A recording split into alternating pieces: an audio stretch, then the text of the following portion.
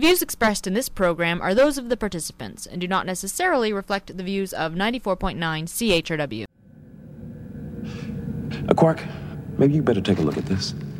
Sure. Quark, be quiet. Quark, stand watch. Quark, pick a lock. All you ever do is order me around. You know, Commander, I think I figured out why humans don't like Ferengi. Not now, Quark. The way I see it, humans used to be a lot like Ferengi. Greedy, acquisitive, interested only in profit. We're a constant reminder of a part of your past you'd like to forget. Quark, we don't have time for this. But you're overlooking something. Humans used to be a lot worse than the Ferengi. Slavery, concentration camps, interstellar wars. We have nothing in our past that approaches that kind of barbarism. You see, we're nothing like you. We're better.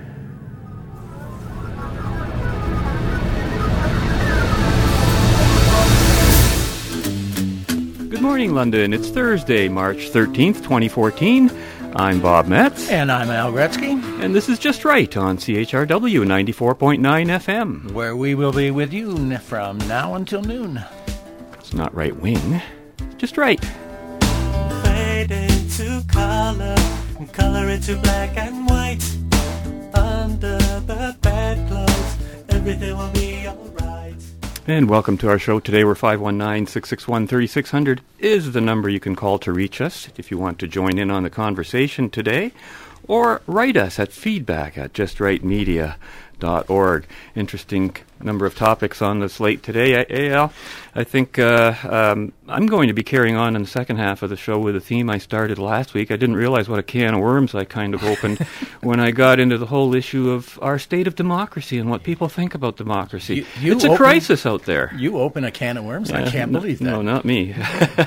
And, of course, a common theme, even to the greater theme, is the one that you wanted to introduce today, and you got me wondering, has humanity been slaves to slavery, for its whole history, or what's the story there?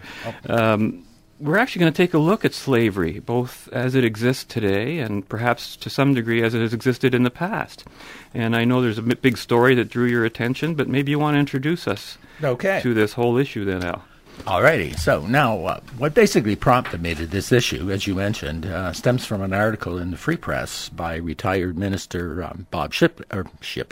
Bob Ripley, entitled "Religion Played a Sad Role in Slavery."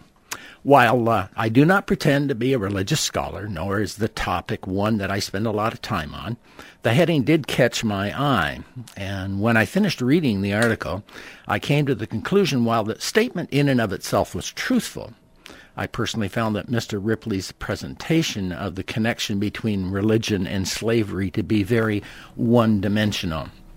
Now, that having been said, the undeniable truth about Mr. Ripley is that he certainly is a lightning rod when it comes to discussions about the church and about religion in general. Now, whether that's intentional or not, it is a good thing. As you have often stated on this show many times, and I agree with, the very foundation of our freedom is the one that we have the ability to openly discuss any topic we wish. This freedom is really the complete opposite to my topic today, which is, of course, slavery. Yes. So, while I have some disagreement with the overall article, the title is still quite on point.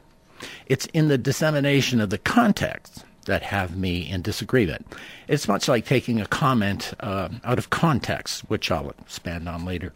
What I found particularly disturbing was when he finally got around to what the title referenced, Religion and Slavery, which is about halfway through the article, he seems to cast his focus squarely on only one part of the word religion, and that is Christianity. It's somehow portrayed as the main villain in this most heinous of acts that we know of, that being one person owning another. He invokes from passages from only one of the holy books, the Bible, refers to quotes from the Church of England, and even makes what in today's parlance would be called a cheap shot, or even diss, his assertion that the founder of the modern Christian church, Jesus Christ, did not take a stand on slavery. Now, I guess love thy neighbor doesn't cut it for Mr. Ripley. Now, In the spirit of full disclosure, which is what I've talked about before, he did mention Judaism twice. Once in regard to the fact that Jews were slaves for 400 years in Egypt, and once in regards to Ham, son of Noah, and the belief by early writers that he was the father of Africa and that his descendants were cursed to be slaves by Noah. It is the mentioning of this story that has led to the connection of slavery and blacks. Now, his only mention of Islam was also in regard to the early writers about the curse of Ham. So I question, how is it that the oldest religion, Judaism, and the second largest, Islam, have only brief mentions in the story of the travesty called slavery? Now, did the early Israelites not hold slaves? Did the Torah not mention them? Was Hagar, who is, of course, held in high regard by Islam and the mother of Ishmael, not a slave to Abraham? The Quran itself has verses dealing with slavery. And while Mr. Ripley takes time to point out that Jesus did not take a stand on the issue of slavery, he fails to mention that the founder of Islam not only condoned it, but owned, bought, and sold slaves himself. These are not trivial details. Not including some reference to them makes it seem as though he is faulting only one and not all. Intentional? Yeah, we will have to guess at that. Now, another issue that caught my attention was a statement in regard to Black History Month. And I quote as follows. This is from the same article? This is from the same article. The sad side of the annual observation is the glaring reminder of the people of the West and Central Africa who were captured, chained, and shipped mostly to the Americas to be sold and then brutally and relentlessly exploited for the enrichment of others. It is hard to think of their story, let alone read about it. Close quote. Once again, while the statement in and of itself is correct, it's not complete, and therefore not accurate. One could write a book on what the above statement leaves out and the mistaken inferences that it actually makes. While indeed there were slaves shipped from areas to the Americas, and probably not only from Africa, the main problem with that statement is that when you say Americas, most individuals will think the United States of America. However, the vast majority of the slaves actually went to the islands and to South America. The United States itself received the smallest number of these slaves. Now, let me clarify, because I could just hear the jumping up and down already. I do not want to leave the impression that somehow I'm condoning the practice of slavery in the United States. I am not. Neither am I saying that the United States should be praised for taking fewer slaves than any other country. Even one slave is one too many. I am merely attempting to point out the singular bias of what was written. Once again, simply my point of view. Now, what's missing from the opening statement is the fact that when slave ships stopped coming to the Americas, slaves were still being shipped to the Middle East by the thousands. Now, by using the shipping of slaves to the Americas the way he did, he gives the impression that it was that it's then that the real horror of the slave trade began. And of course, we both know that nothing could be further from the truth. Slavery in all its despotic gore has been around since humans have been on the earth. I mean, archaeologists discover stone tablets regularly, thousands of years BC, which depict slavery. Yes, religion played a role in slavery. But then again, there was a time that virtually all of mankind had a role. In the early times of civilization, which I'll expand on later, the concept of who we are as persons did not exist. Religion as we know it today, in particular the Christian religion, was not even around when slavery began. The only thing that was around was brute force. If your tribe was the strongest, you could dictate the terms of life in the area in which you lived. Now, maybe I misrepresented Mr. Ripley's writings, But I felt his article was a point your finger at what he sees as the main perpetrator of slavery, Christianity. And I disagree with that assessment. I do too. I just wonder if it's possible what he was trying to do was convince people who perhaps think, well, Christianity is the one religion that never had anything to do with slavery, whereas we already understand many of the others do. And maybe he's trying to straighten out that history. But I know the article doesn't put it in that framework. No, not at all. He's throughout the article. He, as I mentioned, he makes quotes directly from the Bible. He refers to Christianity only. He makes only small mention of the other religions. So he really is pointing that finger. But as I mentioned earlier, Ripley is known for his pointing to the church, the Christian church. And as I said, now I don't know whether that's his method by which he stokes the fires to have conversation. And if that's the case, it's a very good thing. Because well, he's got us going. Yeah, exactly, yeah. The headline reads, "Religion played a sad role in slavery." I wonder if you could almost turn that around and say slavery somehow got embedded into the religion, because the slavery was always with us. That's correct. The religions were the things that were changing. And in a world without freedom and capitalism and eventually technology, you either how did one make a living? It was always a slave versus master relationship throughout humanity, right as far back as history as you can go. Exactly, and as I say, really, when you go back in time, what it came down to was brute force. And the idea of pointing to slavery and making the connection to Christianity the way that he did, he misrepresents the fact that throughout humanity, mankind from the beginning has been strong one, has told the weak one what to do. It was really that simple. That's right. It was always might makes right in terms of literally. Who the boss was and who the boss wasn't. Yeah. Now, I know you have an example here of a modern-day slavery situation. Yeah. You want to introduce that for us, what we're about to hear? This is the story of a young lady. Her name is Shima Hall. Yeah. And let the clip speak for itself. Okay, this is from the Jeff Provost Show. Yes. And it was aired on February 18th of this year. And this is about, how many minutes of this do we have here? About 6 minutes. And it's very interesting. We'll have more later on in the show, too. We are sharing some pretty amazing stories of real-life dramas today. Shima Hall was just a child when she was given up by her own family. And that was just the beginning of a nightmare. Roll it. About a decade ago, when Shima was just 8 years old, her childhood came to an end. She lived with her family in Egypt when her parents sold her to a wealthy couple as a slave. Her new owners forced her to do menial chores. 2 years later, the couple moved to the U.S. and smuggled Shima, then 10, in with them. Shima then spent another 2 years scrubbing floors and cooking meals for the couple and their children, working 16 hours a day and sleeping in the family's cold, dark garage. But then, a concerned neighbor called police, and it was a call that would change Shima's life forever. Shima is here with us. Welcome.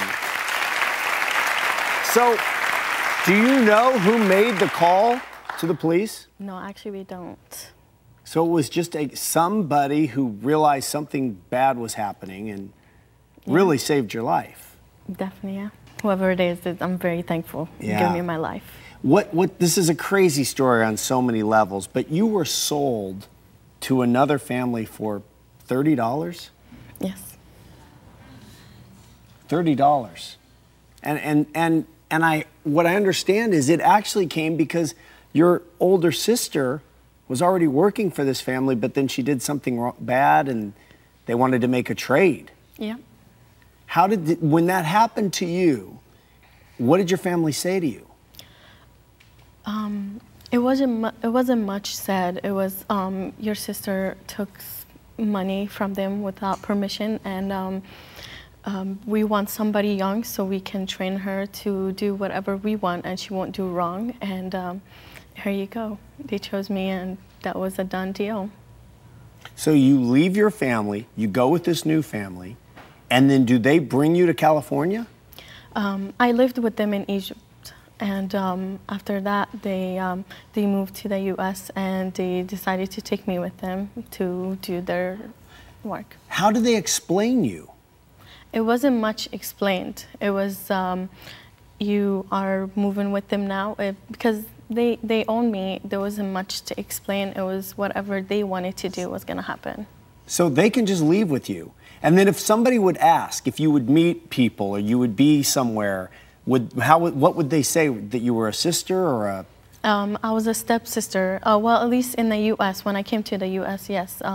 If anybody asked the kids, because I wasn't out alone by myself ever, that she was a stepsister or a cousin here to visit, something like that. And your life then, was that of a maid, in a sense?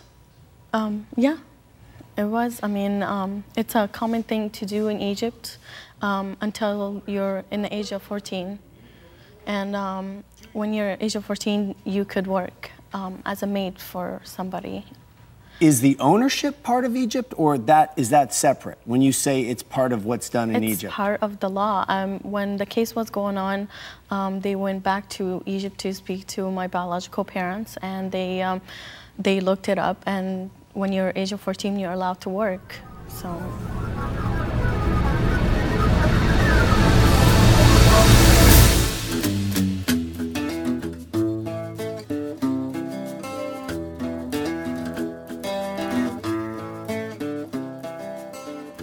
So you were living, where did they keep you? Because you didn't live in the house with the other kids. No, I stayed in the garage, in the room in the garage. And how many hours a day would you work? From early morning to get the kids' stuff ready for school, to get them ready for school, and also until I'm done, the end of the night, 2, could be later, it doesn't matter when I'm done. And then they send you back to the garage? Yeah. So you never had a life even? You couldn't even go out on your own and wander around? No, I wasn't allowed to leave the house. I wasn't allowed to speak to anybody. I didn't speak the language anyway, so I wasn't allowed to communicate with anybody or open the door, nothing. Did you know, were you aware the whole time this is really bad? Or as a young person, at some point, do you think, well, this is just my life? I thought this was my life, honestly, just because I didn't see anything else past it. This is what my parents gave me to do, and that was it. I knew it was wrong to do once they start telling me you can't talk to anybody, you can't speak to anybody in the U.S., or they will take you, they will do bad things to you, you never see your family again. Do you cry yourself to sleep? What I'm trying to understand, Shyma, is do you know, oh my God, this is horrible, or are you rationalizing that or reasoning that this is how my life is? It's not that much fun, but it must be what most kids do. It was really hard to be alone. Didn't mean to trigger anything. What comes up for you when you think about that? It's just the alone part, the mistreatment, everything. When you think of it now, do the feelings of loneliness, is that a memory, or are they still here? No, it's a memory, because I'm a better person in my life now. For me to move on and to be a happy person, you have to have things as a memory, not to be in your way. So. And back again. What a story. Yeah, it really is. Shyma Hall. We'll be hearing more from her just at the end of the half hour, too.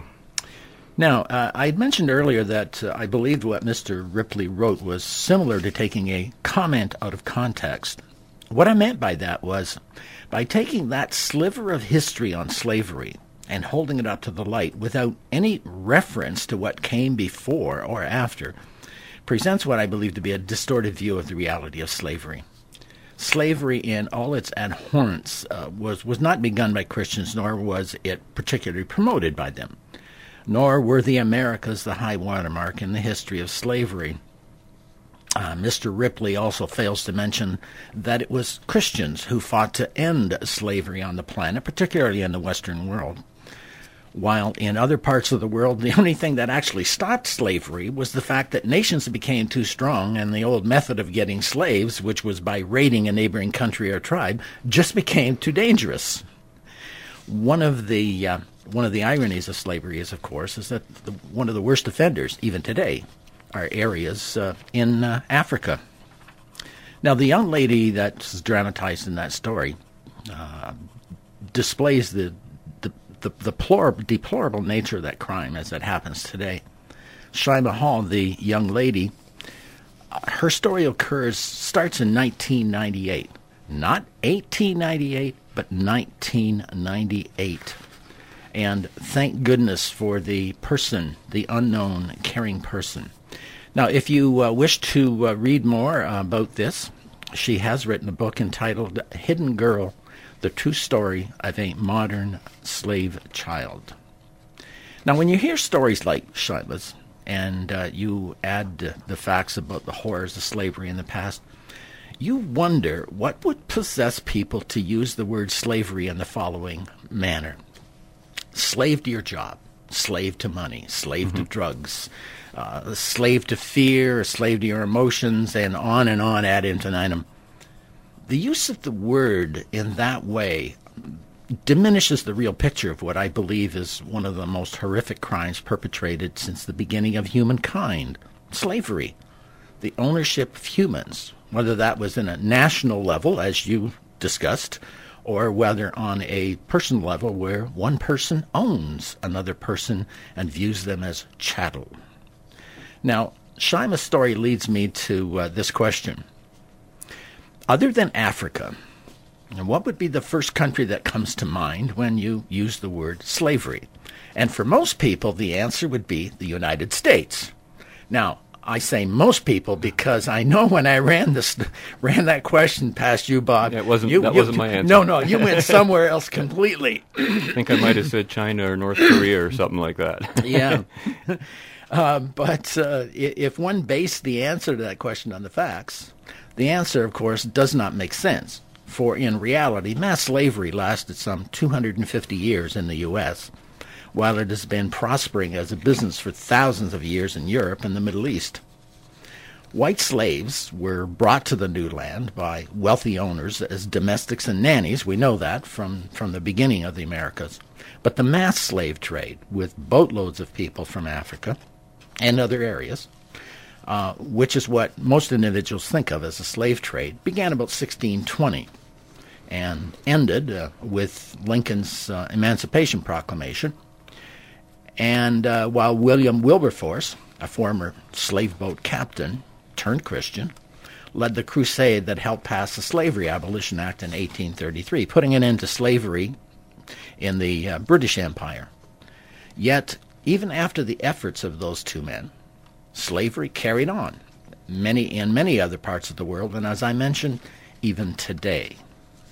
So again I ask, why the profound connection to the U.S., Americas?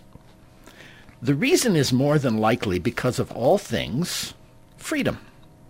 That is, freedom of the press, freedom of speech, and freedom of association. The history of slavery, because of freedom, is well documented in the U.S., with associations dedicated to the preserving of the history, books, movies, lectures, and classes in all forms of education. But the one shortcoming of all of them is that they are discussed as singular events, that is, portrayed only in the Americas, not as a part of the slave trade as a whole. While that's a good point. Yeah, while they only lip service is paid to what goes on in the rest of the world. I mean, currently there are talks about reparations for slavery that ended over 150 years ago, and yet we completely ignore the fact that slavery is occurring as we speak, and young Shyma is an example. we have somehow been led to believe that the dastardly white privileged people in the Americas were and are the main culprits. You know, you said that part of the reason that we've taken this focus is because of freedom itself. And, yes. And, you know, I've said this about the Soviet Union being compared to the States very often, because freedom is a moral standard in and of itself, right? Correct. And if you're a country that purports to be a free country, you will be held to that moral standard.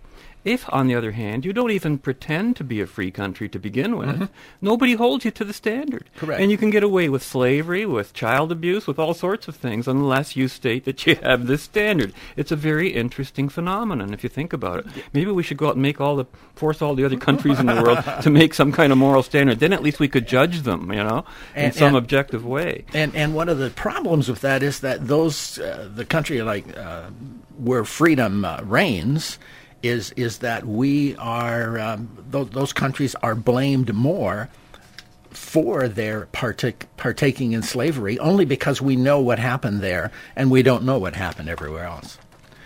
So let's explore some of the realities. First, white on black is not the only slavery. It's not even the largest category of slaves. There have been white on white slavery, black on black, brown on white, brown on black and brown, olive on white and black. It's been done by every creed and color on the planet. And as I mentioned earlier, slavery goes back to the beginning of civilization. Very little is made of the millions of blacks that were sold to the Middle East and were continued to be sold long after Lincoln's emancipation and Wilberforce's proclamation. Even less is written about the whites who were captured and sold into slavery by the mainly Islamic Barbary Coast pirates. Now, Thomas Sowell, senior fellow at Stanford, economist, authored, points out that slavery for centuries was a like against like. Europeans enslaved other Europeans, Asians enslaved Asians, Africans enslaved other Africans, and indigenous people of the Western Hemisphere enslaved other indigenous people. Now, the Western Hemisphere became the first region in history in which slavery was also associated with racial differences. This enshrinement of racism as an overarching causal factor accords far more with recent instrumental agendas than with history. Sewell himself is an African American. Now, there was a time when slavery was actually considered to be a part of the social structure. It was a class of people. While it's hard to imagine today, there was a time when individuals would sell themselves into slavery to allow themselves to survive.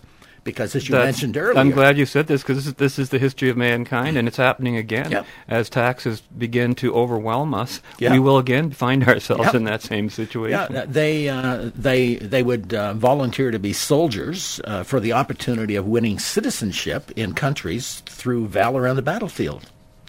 Now, until modern times, when there was a war, they were slaves. The victors often took the vanquished as trophies, as workers, as concubines, and in some cases, to replace members of a family who had died of disease or in battle. Now, Slav, for those who may not know, is the actual basis of the word slave, and it comes from the fact that from the Indo-European people, and they were widely captured by traders from southern and eastern Mediterranean. Now, the list of civilizations and countries that proffered, let's try that again, from slavery spans the globe. I mean, Rome, the wonders that we see today, were all built by the slaves. In Greece, Aristotle once commented that if it had not been for the slaves, free men would not have been able to have the time to philosophize.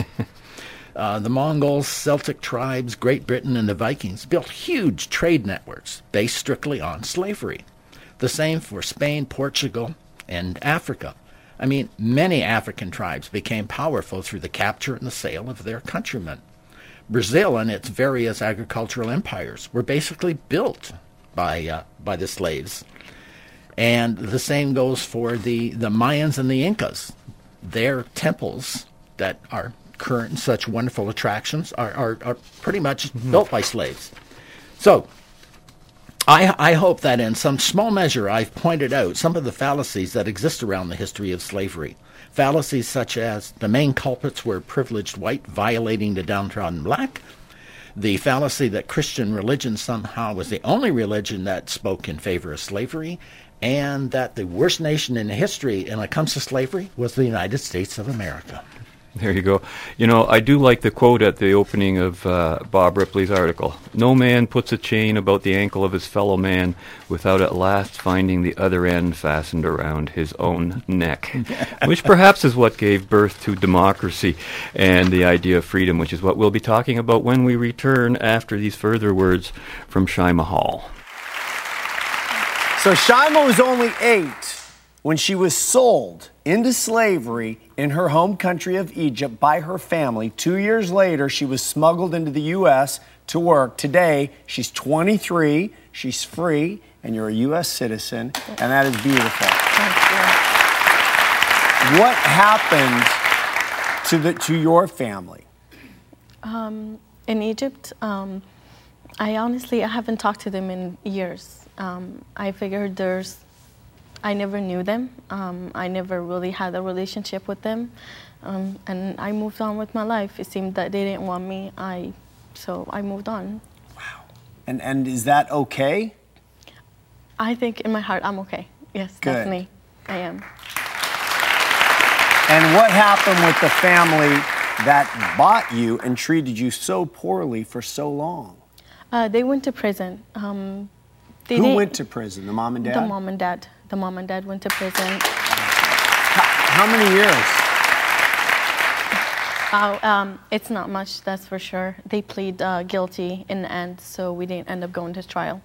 The mom was, as long as I was with her, for 2 years, and the dad went for 3 years.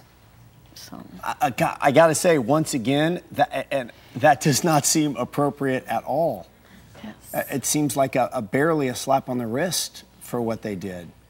So you're so confident, you're so self-assured right now, even though we're asking you to bring up something that's really tough. So why are you telling this story today? If somebody sees this and sees me speaking out for human traffic, I would like them to be encouraged to speak up. And if they see something wrong, how to spot a person that is, been mistreated or need help, and to do the right thing. And I've did many speaking occasions, and I've heard from police department and people that they helped somebody because of this. Really? And yeah. Good for you.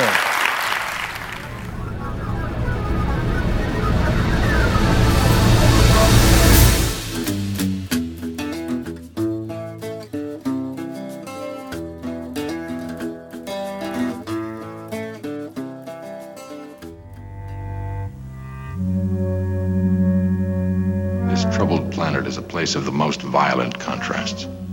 Those who receive the rewards are totally separated from those who shoulder the burdens. It is not a wise leadership. Here on Stratus, everything is incomparably beautiful and pleasant. The High Advisor's charming daughter, Droxine, particularly so. The name Droxine seems appropriate for her. I wonder, can she retain such purity and sweetness of mind and be aware of the life of the people on the surface of the planet?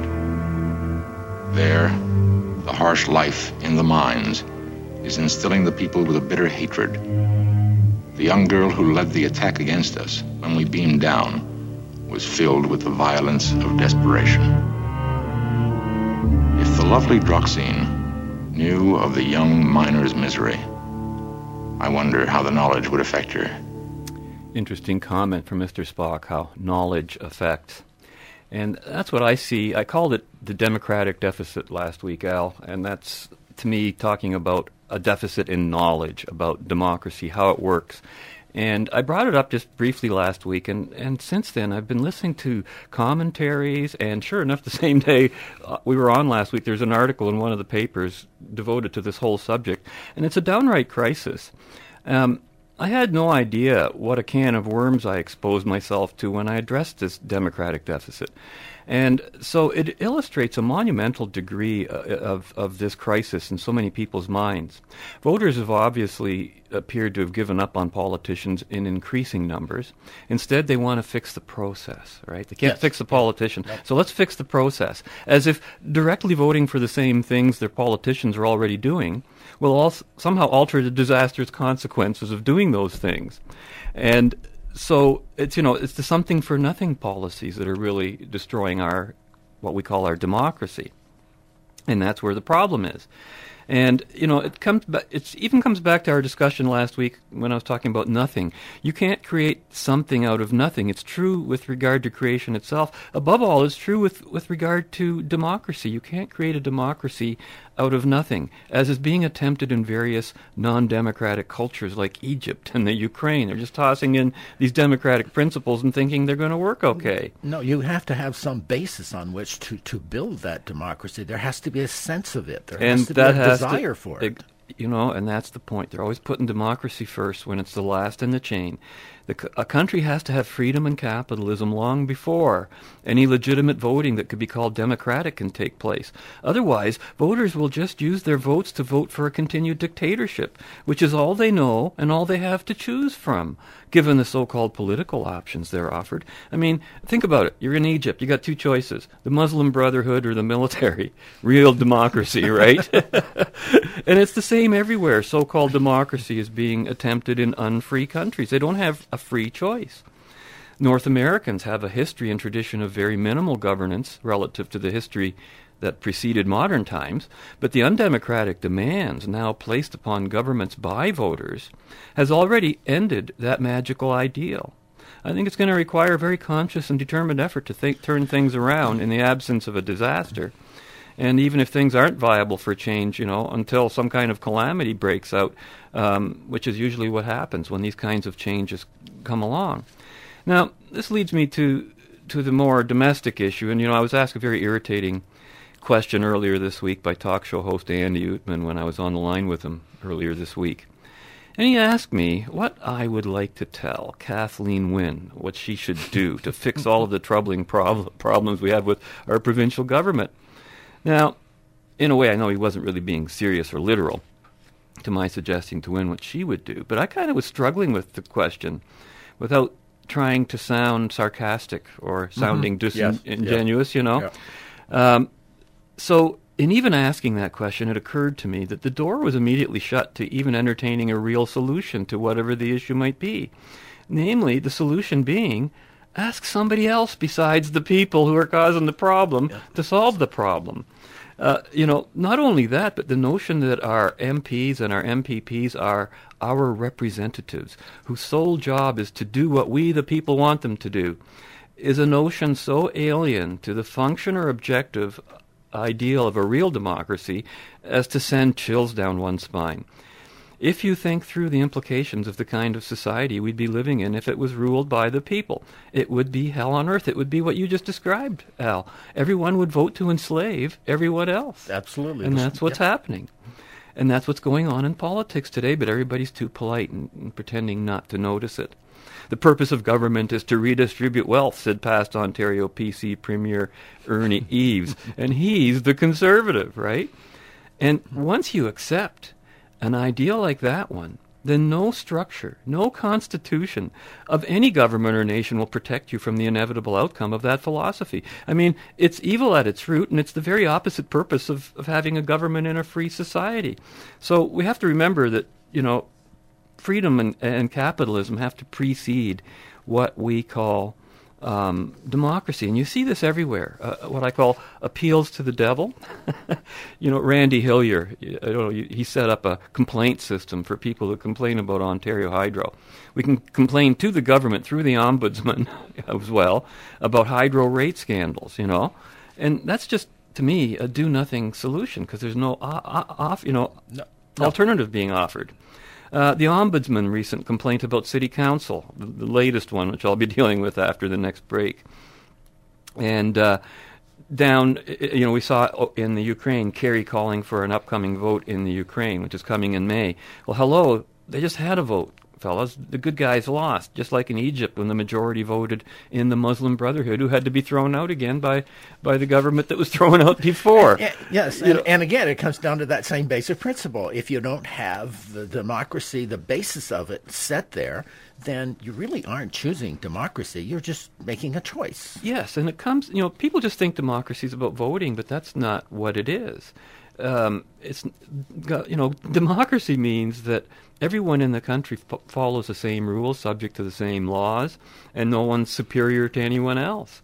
And when I talk about a democratic deficit, I'm talking about things that people have been taught about democracy that just ain't so. No, it's not just that they don't know about it, but the things they do think they know about it are not correct. Democracy doesn't work that way. People aren't simply ignorant of democracy and the proper voting process. What they do know is usually the opposite of what democracy is. It's usually all Greek to them.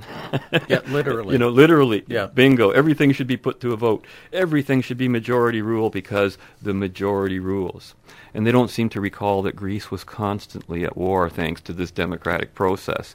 Rarely did a decade go by without some war in which the Greeks found themselves embroiled.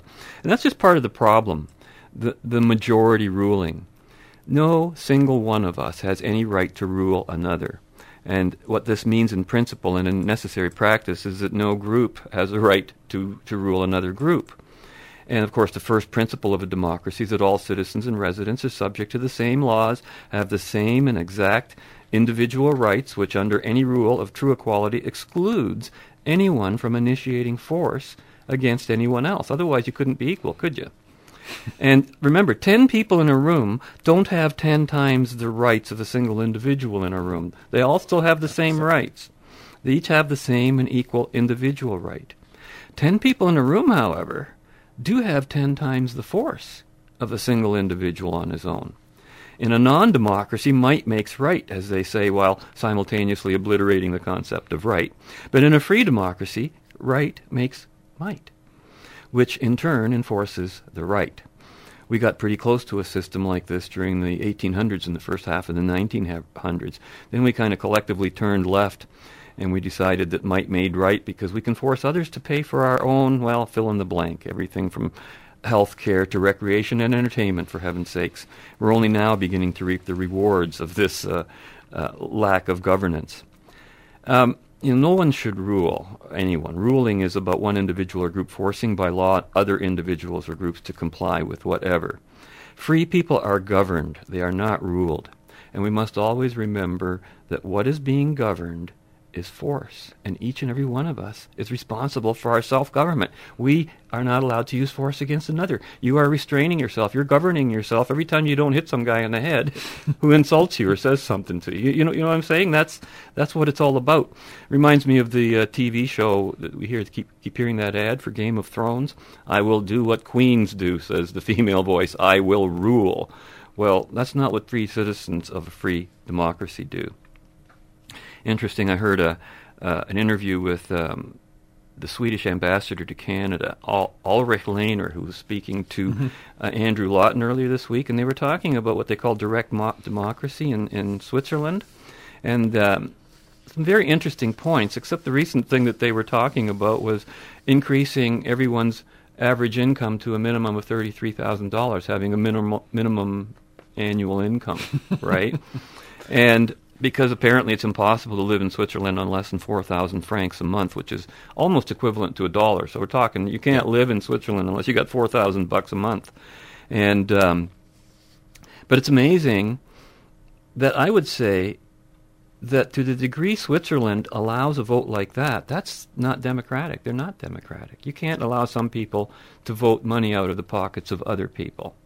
But there are some things that you can vote through plebiscites and through issues like that, but they have to be what are called majority issues that affect everyone, the common purpose, not in the sense of how some people describe the common purpose, but issues that affect each and every one of us, which generally means life, liberty, and property.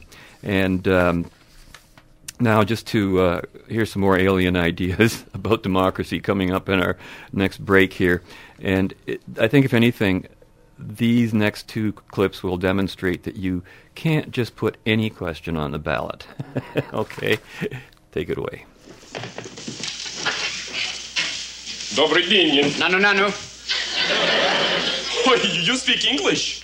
You speak lousy. It's because I'm not from here around. I am from very far away. I'm alien.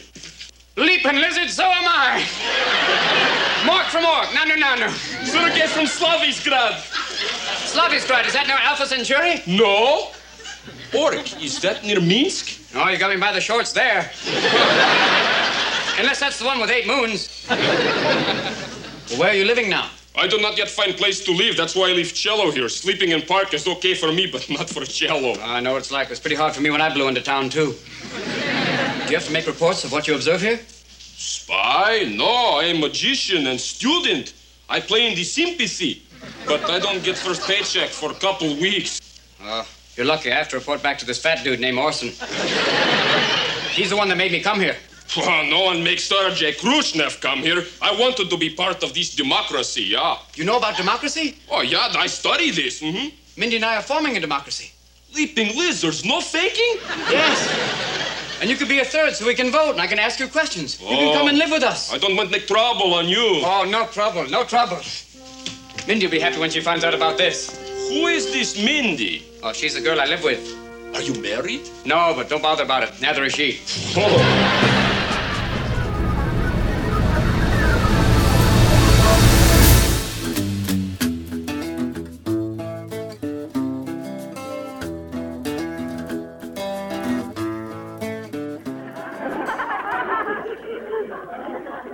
You know, Ricky, baby, there's only one time you look handsomer than you do now, and that's when you wear a tuxedo. Oh, yes. I think a tuxedo is the best-looking thing a man can wear. Unless he's wearing boxing trunks. Speaking of boxing, there's nothing more exciting than a ringside seat. Yes, sir. Ringside seat at the Copacabana. Yeah. Well, look, Lucy, Monday's Fred's anniversary, and he wants to go to the fights. Yeah, well, Monday's Ethel's anniversary, too, and she wants to go to a nightclub. Yeah, well, Fred is not going to go to any stuffy nightclub. Well, Ethel's not going to any stale fights. Lucy, don't push me too far. It's the fights or nothing. Well, is that final? Final. Well, you brought this on yourself. Ethel wants a divorce. Good. No, she doesn't. No, I don't. Well, honey, you said you wanted to go to a nightclub. Yeah, why don't you mind your own business? I mean, maybe the fellow want to go to a fight. You want to go once in a while. Wait a minute, will you? Everybody be calm. We'll figure out a way to settle this thing. I know. The democratic way. We'll put it to a vote. Couldn't you guess how it's going to come out? We'll try it anyhow. All right, everybody wants to go to the fights, raise their hand.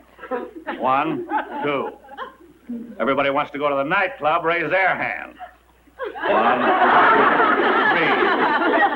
All right, I guess we'll have to go to the Copacabana. 3. Lucy? Well, I don't care. We want to go to Copacabana. We're going to fights. If you go to the fights, you can just go alone. Okay, if that's the way you want it, and I hope you have a nice, pleasant evening at home. Who's staying at home? Ethel and I are going dancing at the Copa. I hope one of you knows how to lead. What a funny clip that is, and what a great ending comment there by Ricky. I hope one of you knows how to lead. Yeah. Although he's talking about dancing, that sure applies to democracy, because you always need leaders, no matter how many people participate in the process. You mentioned in the last segment capitalism and democracy, which reminded me of the old saying that capitalism does not need democracy, but democracy needs capitalism. Absolutely. Very good observation. You know, it's funny, even in that audio bite we just heard, that was actually from the very first episode of I Love Lucy, which was broadcast before I was even walking the face of this earth. I can't say that. And it was interesting, though. You notice how as soon as Lucy and Ricky became Democratic representatives of Fred and Ethel, all of a sudden what was just a debate between where they were going to go out for the night became an issue of divorce. Yes. That's what happens when you put your affairs in the hands of somebody else and they're starting to represent you. Because what are they doing? They're representing their own point of view, right? And I just thought it was just so funny. Now, here in London, of course, we've recently had 3 complaints filed with the Ontario Ombudsman regarding a meeting attended by all councillors at City Hall. Apparently it was in camera. Disgraceful. Yeah, and Steve Orser apparently walked out. Bud Polhill said he didn't hear anything inappropriate discussed there. And this was discussed on some of the talk shows this week, and one fellow named Arn called in on Andy Utman's show, and he just hit the nail on the head and spoke to an issue that I've been talking to about the importance of political parties in the structure, in the proper structure and proper working of a democracy. And he said this. He said, "I'm of the opinion it's just about time to have party politics in London City Hall. In the parliamentary system on which our city council is based, you have caucuses, which meet prior to the plenum in Parliament, and they discuss issues they want to bring forward to Parliament. They have votes in their caucus. The Municipal Act forbids this kind of thing, at least as it's being interpreted by the Ombudsman. I don't think it's actually correct. It forbids a caucus separate from the city council plenum, and that's ridiculous. In every form of democracy we know of, there are committees, subcommittees, and parties which hold caucuses independent of the plenum. And they can do so with impunity. So why can't City Hall councillors meet as a group if they have like mind on an issue and bring it forward to the main group for a vote? I don't understand this. I think it's a flawed law," he says. Imagine London decided we should have 14 wards instead of 7. It greatly expanded the plenum to an almost unmanageable size. And then we did away with the Board of Control, which was a management group of 4 people who managed to take care of critical issues that were citywide. We've essentially hobbled our council by making it too big and cumbersome and by employing rules that are somewhat archaic. And he hit the nail right on the head with that in terms of structure. You know, and I think there's a systematic and purposeful destruction of our democratic system taking place, all in the name of democracy, no less, this democracy of, majority rule.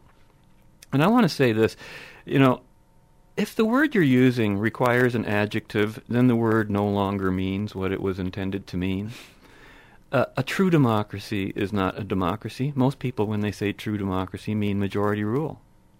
A new democracy is not a democracy, nor are new Democrats Democrats. Most new democracies are socialist dictatorships. A direct democracy is not a democracy. Most direct democracies are mob-ruled to the degree voters are given free reins on the levers of power. A democracy is a nation in which all people, those governing and those governed, all possess the same rights, known as individual rights, are all subject to the same laws, and are not discriminated against or for in such regard. Voting mechanisms are a very secondary consideration, because freedom and capitalism must precede the establishment of voting. And most importantly, all matters of Parliament and issues subject to the vote must concern the broader public interest in the sense of being a majority issue, life, liberty, property, and must be absolutely limited and prohibited in terms of violating individual rights. You cannot at any time just vote someone's life, liberty, or property away, not even your own. Because if you can vote for such a proposition, then let me assure you, you don't live in a democracy if you're allowed to do that. Innumerable contradictions immediately present themselves, which presents or makes visible a very fundamental problem. All other economic systems besides capitalism are incompatible with democracy. All other economic systems besides capital are incompatible with freedom. All other economic systems besides capitalism are incompatible with civilization as we know it, where force is prohibited in human relationships. Group rights are incompatible with democracy, freedom, or civilization. Only individual rights are. And I should point out, individual rights is a social concept. It's not a I am a rock, I am an island kind of concept. No, absolutely. Individual rights demand that we treat each other as individuals within the group, not on the basis of group identifications, cultures, or beliefs. So a free society is the civilized society. Freedom's the highest goal that there is in politics. It is the political ideal for a rational species, and no other known system has ever demonstrated itself to be superior in any other way. So, a free society is one in which its government assures its citizens that they will be legally protected from the use of coercion and force, from all possible sources, public or private, but especially from the government. Government is established exclusively for the just use of defensive and retaliatory force. That's why in the early days there was no such thing as income tax in Canada federally until the 1900s, and provincially until 1969 when the Ontario PCs banned private health care insurance options and forced a state-run health insurance scheme on us. These things would rightly be considered criminal in a, quote, real democracy. Right? Taking one man's earnings by force and giving it to another is not governance. It is immoral, and it is rightly criminal. What we have learned to call socialism is criminality made legal. It is incompatible with governance, which is the elimination of force, because it demands the use of force in order to achieve socialist ends, which, irony of ironies, and with no exceptions to the rule, have never been achieved with the use of force. And again, remember, when we use the word govern, we must never lose the sight of the fact that what's being governed is the use of force, and nothing else. So let's not confuse various desirable social objectives with the undemocratic use of political force to achieve them. Nothing wrong with wanting health care insurance and wanting to be protected from catastrophic loss in the event of sudden illness or accident. Nothing wrong with that. But there's a lot wrong when you force people to buy it, as Obama is doing south of the border, or force people to pay for a single-payer system that also uses force to prevent them from buying alternative insurance plans or paying their medical costs up front. That's outrageous. So, if we've achieved nothing else with today's show topic, I hope we've at least forced you to think about what you understand to be democracy. I think we're reaching an age and a time where, once again, our very lives will depend on it. Ideas either change the world for the better or for the worse. Knowledge affects, as Mr. Spock in our Star Trek selection said today. So, any final comments, Al? Well, almost everything that you've been describing goes right back to what we started with in the slavery topic, in the sense that we're basically going right back there. And it's interesting you said that, slavery goes back to earliest civilizations. I might be tempted to say civilization ended when slavery did, or began when slavery did. That was sort of the segue into civilization. Yeah. So I guess that's it for this week. Thanks to Ed Von Addercast for operating the show today. Thanks for sitting in today, Al. Thank you. My pleasure. And I'd like to force everyone to tune in to our next week's show, but we'll just have to rely on friendly persuasion and invite you to join us again next week when we'll continue our journey in the right direction. Until then, be right, stay right, do right, act right, and be right back here. We'll see ya. Fade into color, and color into black and white. Under the bedclothes, everything will be alright. What are you doing down here in your pajamas? Well, I slept in the guest room so Sergei could have the penthouse. Can I talk to you for a minute about Sergei? You asked for it, you got it. I'm listening. Look, Mark, Sergei seems like a nice guy, but you just can't go inviting your friends to live here. Well, you told me to go out and ask people questions. Not questions like, do you want to come home and live with me? Oh, I get it. You feel left out. But you can ask one of your friends home, then there'll be four of us. But then it wouldn't work. I guess democracy only works with odd numbers. That's not the point. He's a stranger. But I was a stranger and you brought me home. Yeah, you're even stranger now.